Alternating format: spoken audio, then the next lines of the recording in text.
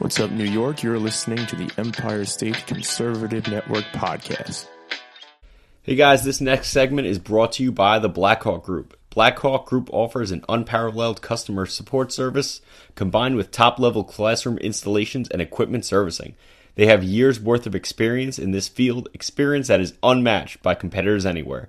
Learn more about Blackhawk Group at www.blackhawkgroupllc.net. Hey everybody, welcome to our latest episode of the Empire State Conservative Network podcast. My name is Pete, and on today's show, I'll be discussing how President Trump's approval ratings continue to climb in both the United States and in Venezuela. We'll also be talking about how Bill de Blasio's wife has lost close to $900 million in taxpayer funds towards a mental health initiative, and how retired NFL player Ben Watson denounces New York's Reproductive Health Act. But before we get into any of that, first off, if you're new to the show, welcome. The Empire State Conservative Network podcast is for New York-based conservatives who are sick and tired of being neglected by their local and state politicians. You're also sick and tired of being ostracized by friends, family, and coworkers for thinking differently than they do in politics and in life in general, because let's face it, you're right, they're wrong. Whether they know it or they subconsciously know it, they are jealous. Now, let's get into the fun of the day. So to start off, according to USA Today, President Donald Trump's job approval numbers continue to climb, according to the Real Clear Politics average of polls. After an NBC News/Wall Street Journal poll published Sunday put Trump's approval rating at 46% among registered voters, his RCP average rose to 44.4%, his highest mark since October 2018, following the confirmation of Supreme Court Justice Brett Kavanaugh. That was a much-needed moment for our country. We talked about that in the first few episodes that we ever did of this podcast leading up to the 2018 midterms. Anyway, the NBC News Wall Street Journal poll found that 41% of registered voters plan to vote for Trump, while 48% said they plan to vote for whoever ends up becoming the Democratic candidate. By contrast, at about this point in former President Barack Obama's presidency, 45% of voters said they planned to vote for Obama, while 40% preferred a generic Republican candidate. And Trump's disapproval rating remained high at 52%, although that was an improvement from the 54% the poll found in January and December when the government shutdown happened. Now, when asked if it is more important that the 2020 Democratic nominee is able to defeat Trump than reflect their personal views on the issues, 40% of voters who plan to cast ballots in the Democratic primary said beating Trump is more important. 56%, on the other hand, said the candidates' policy positions are more important. So let's break this down before we get into Venezuela. So overall, I think President Trump has had a pretty good run lately, North Korea, notwithstanding, in terms of what he said about Otto Warmbier and, saying relatively positive things about one of the worst dictators the world has ever known in Kim Jong-il. Now, that being said, he's done a good job since the 2018 midterms, and I'm not sure if someone got in his ear in his administration, someone he trusts, but he's really taken a step back off of Twitter. That's not to say he hasn't tweeted anything out. That's not to say he's still not active on social media, but he's really taken a step back, and he mentioned this in his CPAC conference that he did just a few short days ago, in that he has no problem letting the Democrats shoot themselves in the foot. That includes Alexandria Ocasio-Cortez. That includes any of the Democratic presidential nominees to this point shooting themselves in the foot. Kamala Harris, we talked about that ad nauseum yesterday. Cory Booker and Spartacus. Elizabeth Warren, yeah, it's almost not even worth talking about her anymore. Like, he's letting them hurt themselves. When Trump stays out of the limelight and he just does good things, he gives speeches that he's supposed to give, he goes on foreign affairs trips that he's supposed to go on, and if he stays off social media and doesn't post anything crazy like those 2 to 3 a.m. I'm on the toilet so I'm going to tweet out a bunch of crap, the tirades that happened through the first couple of years of presidency, people tend to like the job he's doing because he's not necessarily in the news. The Mueller investigation has been shown to be a scam and a big sham over the past couple of years. There's almost 99.9% accuracy from left and right-leaning news sources that there's nothing in there. And now, unfortunately, they're going to try and make this a bigger thing and waste more taxpayer resources and funds by trying to find anything negative about him. And the reason they're trying to do that is because thus far, the Democratic presidential nominees are awful. All of them are terrible. Bernie Sanders was a shot in the pan in 2016. He's got no shot now. The dude is pushing 80. Nobody wants somebody who's going to croak in office, whether you like what he has to say or not. Elizabeth Warren, I alluded to, was a joke. Cory Booker is a grandstander and a joke. Kamala Harris is a liar. She's already been caught with that. She's a joke. Kirsten Gillibrand, the only person who's taken more positions on things than Nancy Pelosi, and that's because she knows only outlived her by 200 years. So you got a lot of people in Democratic presidential race who have entered thus far who are terrible candidates. And people are pushing Joe Biden to run because he might be the only person who has any legitimate shot at Trump. And even looking at this poll, which is obviously very left-leaning. I mean, I know the Wall Street Journal is more moderate with a right lean, but NBC News is very left-leaning. And they were asking Democratic primary voters, meaning that these were registered Democrats who were asked these questions specific to the Democratic primary. And while, yes, it isn't nice that 40%, there was the same number, by the way, that was going to vote against Obama, regardless of whoever was going to run at this point in Obama's tenure during his second term. But it's good to see that 56% are actually going to wait and see who gets the nomination, and then they're going to make their decision based on whose policies most closely align with my personal beliefs. And that is something Evan and I talked about on yesterday's show that really needs to happen. We need to stop thinking of D or R in front of the name. Now, obviously, as a rule, if you're a conservative, the D is usually not a good thing. It stands for Democrat or Dick, neither of which is a good thing. With that said, there are a lot of empty suits on the Republican side.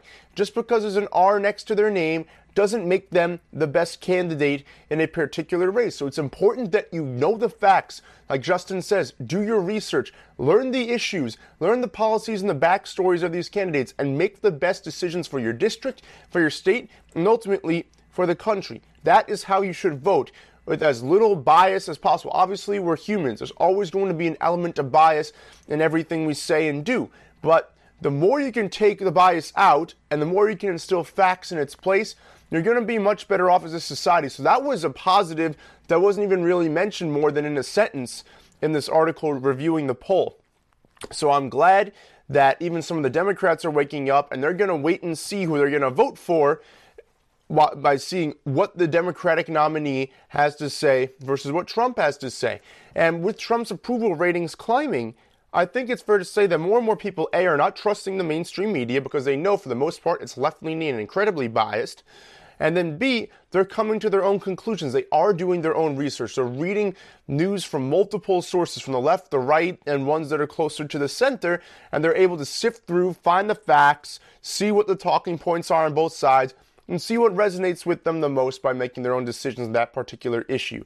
It's a good thing to see, actually, and that was another positive I took out of that as well. Now, getting to Trump's approval ratings going up in Venezuela, polls show that the U.S. government's toughening stance against Venezuela's authoritarian regime in recent weeks has catapulted Mr. Trump up the popularity rankings in the crisis-stricken South American country. His favorable numbers are especially noteworthy in a region that has long been wary of American intrusion. Protesters wearing Trump masks, that's hilarious, have recently become fixtures of mass rallies in Venezuela, and demonstrators line up to take selfies with a popular protester who goes to such events disguised as the U.S. president. This quote that I'm going to read you is by Carolina Bravo, a 33-year-old accountant. She said, and I quote, "Everyone criticizes Trump, but he's really the only one doing something for Venezuela. Concrete actions. If Obama or maybe Clinton were in the U.S. government, they'd be looking for talks that only give breathing room to Maduro's tyranny. They never dared confront the dictatorship."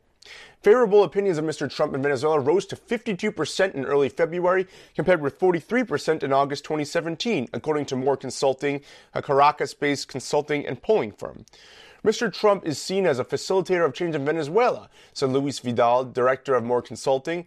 Local pollster Consultores 21 gave Mr. Trump a positive rating of 48% in a separate survey, making him one of the 5 most popular politicians in the country. Opposition leader Juan Guaido led with 67%, while Venezuelan President Nicolas Maduro trailed in 6th place with a positive rating of just 24%. The U.S. was the first of more than 50 nations to recognize Mr. Guaido as interim president in late January, based on his role as head of the National Assembly and the widespread view that Mr. Maduro's re-election last year was a sham. The Trump administration then levied sanctions on Venezuela lifeblood oil industry and frequently issues sharp verbal volleys against the regime. Now, there are folks who are more libertarian, who see this, even though, yes, I agree, Maduro has been terrible for the country. He inherited Hugo Chavez's socialist regime, made it bad. People are eating their own pets. They're lining up for food and stuff, but they're not getting it. And if they are getting it, they're not getting nearly enough. All socialist countries, and again, look at our website, EmpireStateConservativeNetwork.com/blog. Check out Jeff Moore's series on socialism, how it rose up, who started it, and the history. He just wrote a piece yesterday on how it kind of rose through the late 1800s to the early 20th century. And he compared the American Civil War with some of the things that went on during the Communist Revolution in Eastern Europe. And he dissected the differences and the positive outcome that happened in America versus what happened in Eastern Europe. And obviously that led to the rise of Vladimir Lenin, Joseph Stalin, the Soviet Union, and obviously hundreds of millions of people dead, which isn't good. But check out that series again. You can check that out on our website, EmpireStateConservativeNetwork.com/blog. But all socialist regimes end in tyranny. That's all it ends up being. They say they're for the people. They say everyone is going to be equal under the government's eyes, but that's the problem. It's under the government's eyes. Anyone in a high-ranking position in the government will lead a life of prosperity and of wealth, while everyone else is lining up, and when the money runs dry and they can't get the necessary food, medicine, and supplies to the people, they all start to starve. There starts to be political unrest, and that's what we're seeing there. A lot of libertarians and people on that front believe that we should not denounce Maduro and that we should have an isolationist policy. It's not our problem. Leave him alone. There's also speculation on the libertarian front that we are going in there. This article from the Wall Street Journal just mentioned the oil reserves, and that's why we're going there. And it's completely possible because a lot of the wars that America has started, whether you like it or not, whether you're a hawk or you're not, have been started for more reasons than just vengeance, for more reasons than to eradicate the world of terror.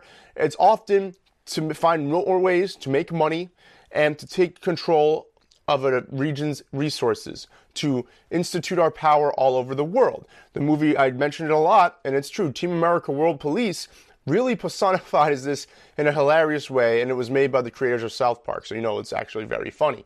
But that said, regardless, this is a regime that has done unruly evil in the world. You should never have to think about eating your pet. You get a dog or a cat or a bird or a rabbit or whatever you want, not to eat it, but because you want a pet. You're going to take care of the thing. You're going to bond with it. It's there to be essentially a friend of yours. If not, some people treat it like their children, whatever the case may be. The last thing you ever want to think about with your pets is eating them. You want love and affection from them, and you want to take care of them. It's almost like a hero complex that we have as human beings. That's the result. And instead, people have to resort to eating them because otherwise they're going to starve to death. It's a terrible regime. It's a terrible situation that's happened there from a country that, as Mr. Trump pointed out in the State of the Union, was just 15 years ago the most affluent nation in South America because of its oil reserves. But socialism never works. And in a way, I'm glad that we are entering. I'm glad that we are offering humanitarian aid. And that's one of the reasons, too. I can't really always side with the libertarian position. The other issue with the libertarians, I mean, I know there's disagreements even within the major parties, the Democrats right now, between like the far left socialist sect and the more moderate Democrats. And then on our side, you got more constitutional conservatives, and then you got more big government Republicans, and then you have libertarians. There's a very far-reaching number of political ideologies on our side. And I've yet to really pick one. I'd say I'm more of a constitutional conservative than anything. But in any event, I don't think it's a bad thing when you get involved when, if you can help a nation, they had a runoff election. This wasn't our idea. They selected somebody who allegedly won in Guaidó, and Maduro refuses to step down because he doesn't like the legitimacy of this election. Meanwhile, 75% of Venezuelans polled said that they wanted governmental change. Now, some people could say, well, how did you get access to that poll? Was it skewed or not? Were these people that were taking it notoriously anti-Maduro? Regardless of the fact, there's no doubt that Venezuela is suffering, that it needs change, and it's a good thing that we're helping out down there. And yes, if we get access to their oil reserves, on the other hand, which we probably will get some share, we produce more than enough on our own here in North America, which is good. You don't want to be completely dependent on Saudi Arabia and the Middle East like we had been in the past not too long ago. But at the same time, I think it could be a win-win. And if we can help an oppressed people in the process, then I don't see what the issue is. But in any event, let's get back. So, So the U.S. was the first of more than 50 nations to recognize Mr. Guaido as interim president. I've already said that. Mr. Trump said recently that if the Venezuelan army continues to back Maduro, quote, you will find no safe harbor, no easy exit, and no way out. You will lose everything. Such language plays well among the roughly three-quarters of Venezuelans who I just talked about, who tell Postals they want a change in government. Who said this? 43-year-old Venezuelan artist and colleague who just joined the recent protests against Mr. Maduro, who dressed as Minnie Mouse, said that, I can't say that President Trump fascinates me, but I'm grateful to him for doing something. Even if nothing is achieved, I would still be grateful to Mr. Trump because at least he had the intention. But there are exceptions beyond Venezuela too, often driven by foreign policy issues, while we're hated just about everywhere else in the world. Go figure. Another example is Israel. Mr. President Trump, Evan says this all the time, and it's true. He's probably the most pro-Israel president we've ever had. Confidence there in Trump rose to 69%. For Trump in 2018, as compared to 49% under Barack Obama in 2015. So, obviously on the world stage, there's this globalist takeover, right? You got Angela Merkel, Theresa May, a lot of people in Europe, the EU, goes for saying. You got countries in Europe like Greece and Spain that really have struggled economically. Greece actually had a complete fallout not too long ago. And it's due to these open border policies. It's due to letting everybody in. It's due to leftist policies, redistribution of wealth, socialistic welfare programs. They never work. Even when you look at the Nordic countries, a lot of them had to revisit how they handled those wealth redistribution programs just so their government could stay solvent. And they still tax everybody across the board 60% of their income. Doesn't matter how little or how much you make. It's essentially a flat tax. Is that more fair? Some would argue yes, some would argue no. But at the same time, a lot of these countries that the leftists point to as those are more prosperous, those are better than where we live, not necessarily so. It's important we wake up and we start to see this. And it's important that we realize that we can help people in the world who want to get out of this type of tyranny. And by the way, Guaido, the interim president in Venezuela, he's actually pretty far left. I wouldn't say he's a socialist, but he's pretty far left. But the choice is between that and, say, a Bernie Sanders-style takeover of government actually implementing what he wants. You got to go with someone who's further left than someone like that. This next segment is brought to you by Items for All Occasions. Items for All Occasions specializes in helping you sync up with what you need for your event's promotional needs. Whether it's announcements, cards, giveaways, invitations, tchotchkes, or video books, they have you covered. Learn more about Items for All Occasions at www.itemsforalloccasions.com. Anyway, let's move on now to somehow Bill de Blasio's wife has lost $900 million towards a mental health initiative. So according to The Blaze, the city council in New York City discovered the shocking amount of potential waste during a meeting last Wednesday. New York City Mayor Bill de Blasio's wife, Chirlane McCray, was given $900 million to start a mental health initiative called Thrive, focusing on helping the homeless in the city. 4 years later, no one seems to know what that money was actually used for. The Thrive program, which had its budget raised to $250 million per year in 2019, has produced some underwhelming numbers in terms of how many people it impacts. Bob McManus, harshly assessed the program's effectiveness for the New York Post. He said, and I quote, "So ipso presto, co-mayor Bill coughed up enough cash to break a pack mule's back and send it off to co-mayor Chirlane, who then went forth to cure Gotham's mental illness problems." Fast forward to Wednesday, when the city council was startled to discover that McCray and Team Thrive are closing in on having spent an eye-popping $900 million since the program's inception, and nobody seems to have a clue on what. That is, nobody appears to have kept receipts, the subways and street corners are still overrun with crazy people, and nobody in charge knows what's to happen next. This is what happens. Bill de Blasio is a self-proclaimed socialist, has also kind of called himself a communist, I believe, on one occasion or two. He's not a good guy. He wants total mayoral control of everything. I mentioned this a few weeks back. He had this really narcissistic press conference talking about how so many city kids are graduating now at higher rates than ever before or since he took office, and that, see, mayoral control of education is a good thing. Meanwhile, the CUNY standards, City University of New York standards, that are utilized to test whether or not a student is capable of leaving high school and entering either the workforce or college, determine that 76% of those that graduated were not ready. Why? Because the standards lowered. So he keeps moving the bar for himself and then pats himself on the back when a crappier job done, when easier standards are met. Like it's a good thing. It's not a good thing. More and more people, young people than ever before, that's millennials and now Gen Zers, are leaving high school and they are not prepared to go on to that next step of life whatsoever, whether it's from an educational perspective or just from an understanding of how life works perspective. And it's not all on the schools, it's on parents, it's on our general society as a whole, but schooling has a lot to do with it. That's where kids are K through 12, from the ages of 5 to 18, for the vast majority of their lives during that period. So yes, parenting helps you set up some things at home.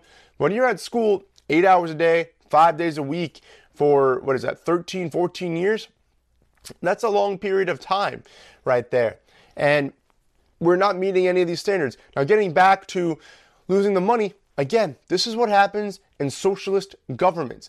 I talk about investing massive amounts of money. That's what Alexandria Ocasio-Cortez wants to do, right? The Green New Deal. She wants to invest all this money into clean energy like hydro, air, water energy. I already said water and hydro, air, and something else that I can't remember right now.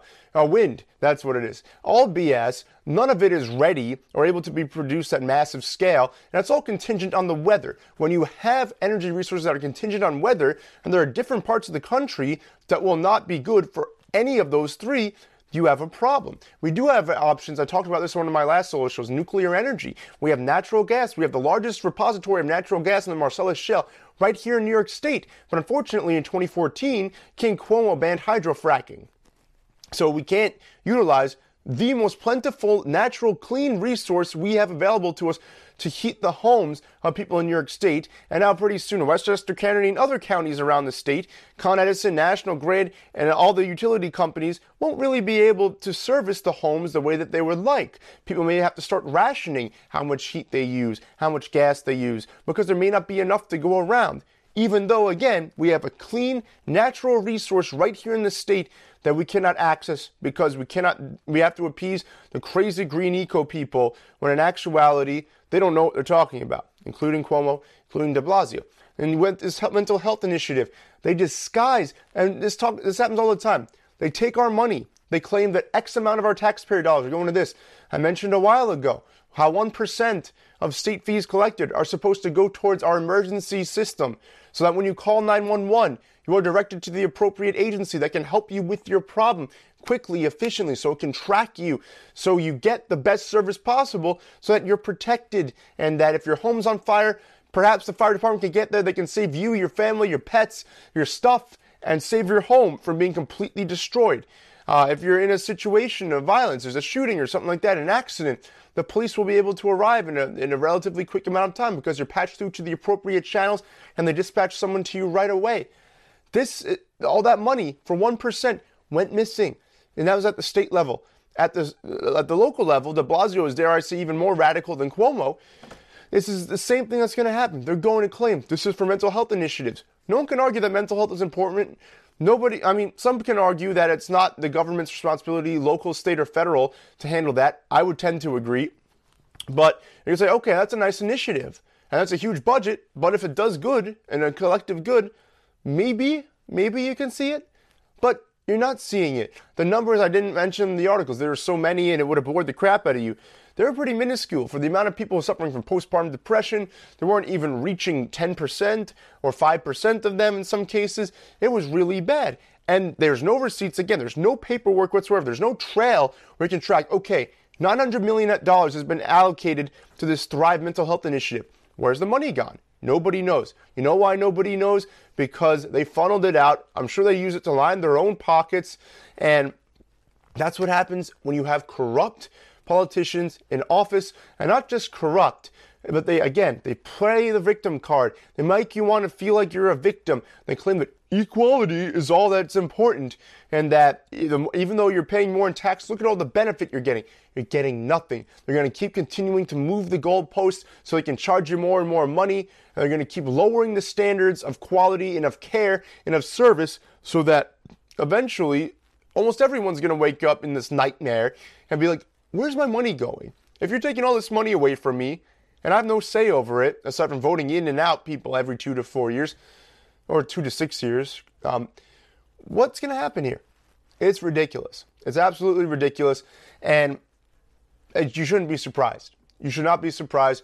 New York City voted them in, so if you're a New York City resident and you have the ability to vote, you got to vote them out. The very next chance you get, you got to change things up, and unfortunately, with the city may be far too lost. The rest of the state maybe not so much, but New York City may be far gone. You know, the fact that this guy even got elected and that he's remained elected is a travesty. And you're going to see more stories like this pop up because they want more and more and more and more money. They're going to allocate more money towards their initiatives. Cuomo with his solar energy thing in Buffalo, New York. They're going to be foolhardy endeavors. They're not going to pan out. It's going to be wasted money. Or, in this case, and like in this case, you're never going to know where it goes. So let's finish up, guys, with former NFL player Ben Watson denouncing the Reproductive Health Act. So he spoke at CPAC over the weekend, and he blasted New York's recent decision to legalize abortion up to birth for any reason whatsoever. He said, and I quote, "I watched in horror, as many of you did, as New York legislators cheered like they were at the Super Bowl." I use that analogy first, Ben Watson. "When the bill passed to allow the killing of babies up until birth. I watched that in horror. 60 million have been killed since Roe v. Wade. We always have to steer to the truth that life begins at conception. We need to be pro-whole life people." Watson also stressed the importance of family. He said, and I quote, "Family is a gift ordained by our Creator. It should be cherished, not mocked, upheld, not ridiculed, held together, not torn apart. The strength of our families will ensure our future or it will condemn it." The retired NFL star also noted that the declining birth rate was contributing to Western decline. "We are dying as a culture," he said, adding it will only improve, quote, "when people understand the importance of family." "I love that vision of arrows," he said. Children are like weapons. Children are like weapons that we pull out and shoot into the culture."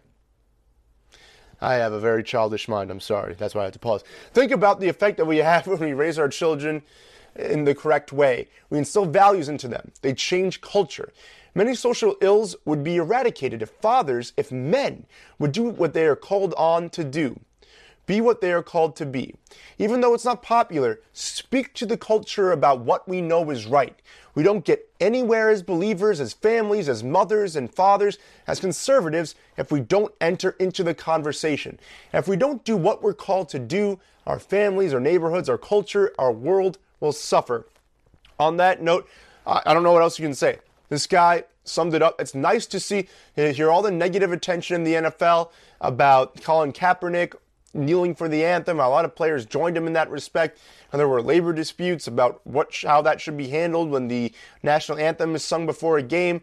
But it's nice to see that there's a Colin Kaepernick out there. Well, that's not nice to see. But there's a Ben Watson out there, and he's pushing real conservative values into the public, and that's important. And it's important that a role model like him, a former NFL player, is able to do that. And on that note, guys, per his last point, that's why we founded Empire State Conservative Network.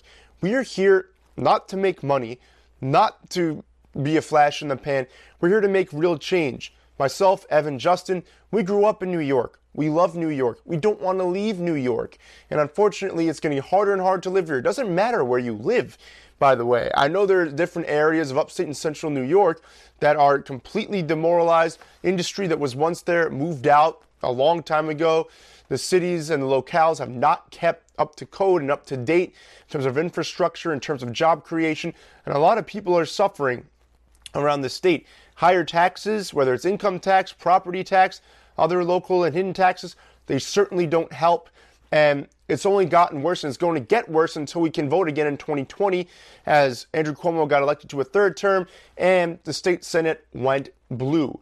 So we're fighting back, and that's why we started this podcast. That's why we started this group on Facebook. By the way, if you haven't joined, facebook.com/Empire State Conservatives. Just like it, and then you are a follower. We passed 10,000 last week. We're close to 11,000 right now. We're growing very rapidly, but it ain't cheap. Evan, Justin, and myself are paying to reach you out of our own pockets, and none of us are rolling in it. So this is more than a passion project to us. Again, this is a grassroots movement. We are going to be starting local chapters, one for every county in the state, coming at you soon, because as we found in making rounds with local GOP and Republican clubs, there's a lot of corruption going on at the city, at the local, and at the state levels. There's a lot of corruption going on everywhere in the state in the Republican Party. There are not too many Republicans or conservatives in office in this state that actually uphold our values. Maybe they say the right things, but like Steve Deace, said on the show not too long ago, you got to decide when you get into politics early. Do you want to be somebody or do you want to do something? Because if you do something, you're probably not going to be somebody if that's what your goal is. And a lot of them are empty suits. They're rhinos. They're neocons. They're spineless. They'll say everything you want them to say, but when it comes time to act and they're elected and it's time for them to propose legislation, to vote on legislation, they do nothing. That's not all of them, but many of them do nothing, which is why we want to bring you the best candidates. They may not have an R next to their name, by the way. All of us endorsed Larry Sharpe for governor, and a lot of people are like, oh, that's such a sham. He got so few votes, it didn't matter that Mark Molinaro lost by over 1 million votes. He got 1% of the vote, so we didn't take anything from Mark Molinaro. Even if Molinaro got all the third-party votes, he still doesn't win. So, and it's because he was an establishment Republican. I'm sorry, he was. That's why a lot of people didn't vote for him, or didn't vote, period. Instead of not voting third party, they didn't vote, period. So we got to get out there. We're going to bring the candidates through. We're going to start local chapters. Watch for that. Over late spring, early summer is when we're thinking that that's going to happen. But stay tuned for that. In the meantime, we're hoping to bring the show to you. So if you can, please share it with fellow like-minded Empire State Conservatives, or maybe someone on the left who's sick and tired of their crazy policies. They don't like how far left they're going. They think they're going too far. They don't really have a voice. Let's try and bring them to the light. Share this with them. Send them the link to the video, to the podcast, wherever you're ingesting this, and let them know. And that way we can help them out. Also, if you can donate just $5 a month, it comes up to $60 over the course of the year. You get this, the Don't Let Fear Take Your Freedom wristband.